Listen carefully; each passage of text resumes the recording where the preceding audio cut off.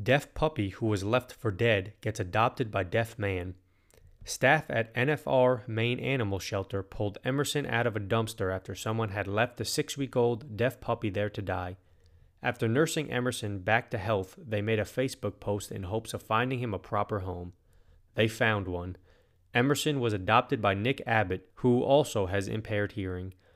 The two instantly had a strong bond, and Abbott has slowly started teaching the dog sign language so they can better communicate. Story via NFR Maine.